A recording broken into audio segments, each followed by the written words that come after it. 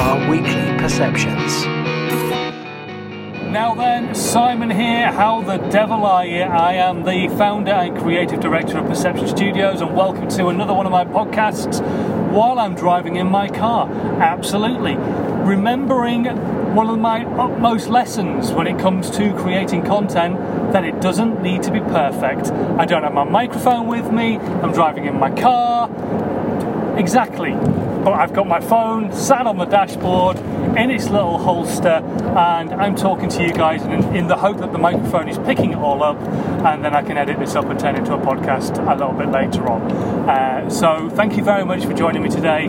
I want to talk to you about perfection, because this is one of the stalwart points for a lot of people when it comes to creating content. So many people get put off creating content because they just want that perfect piece of content. When I say to somebody, you need to think about doing live content, going on video and all this kind of stuff. Oh, but I've got to put my makeup on, or I've got to get my hair done, I've got to be dressed right, it might not look great, I need lighting to be bollocks to all of that. It's about putting the content out in the first place. As Casey Neistat once said, if your story is good enough, if your content is valuable enough, you could film it on a potato. And films like The Blair Witch Project are a perfect testament to that.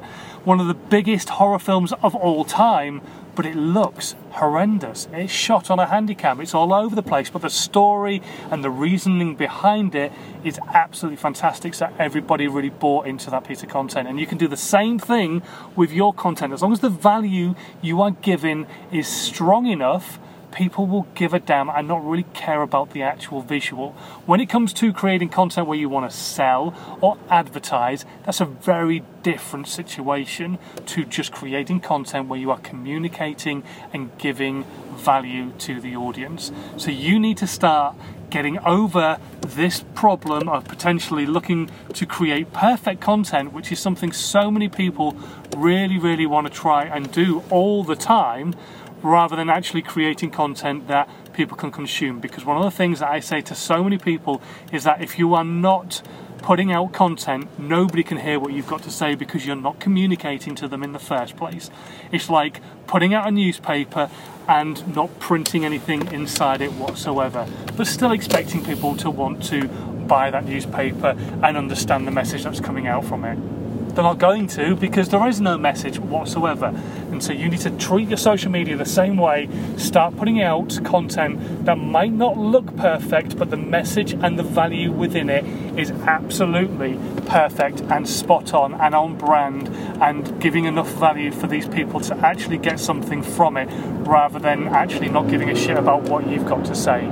So please give value, but don't worry about the perfect side of things. It doesn't have to look amazing. Thanks ever so much for listening to today's podcast. It is a short one, but I don't think I really need to say anything else other than stop worrying about perfect.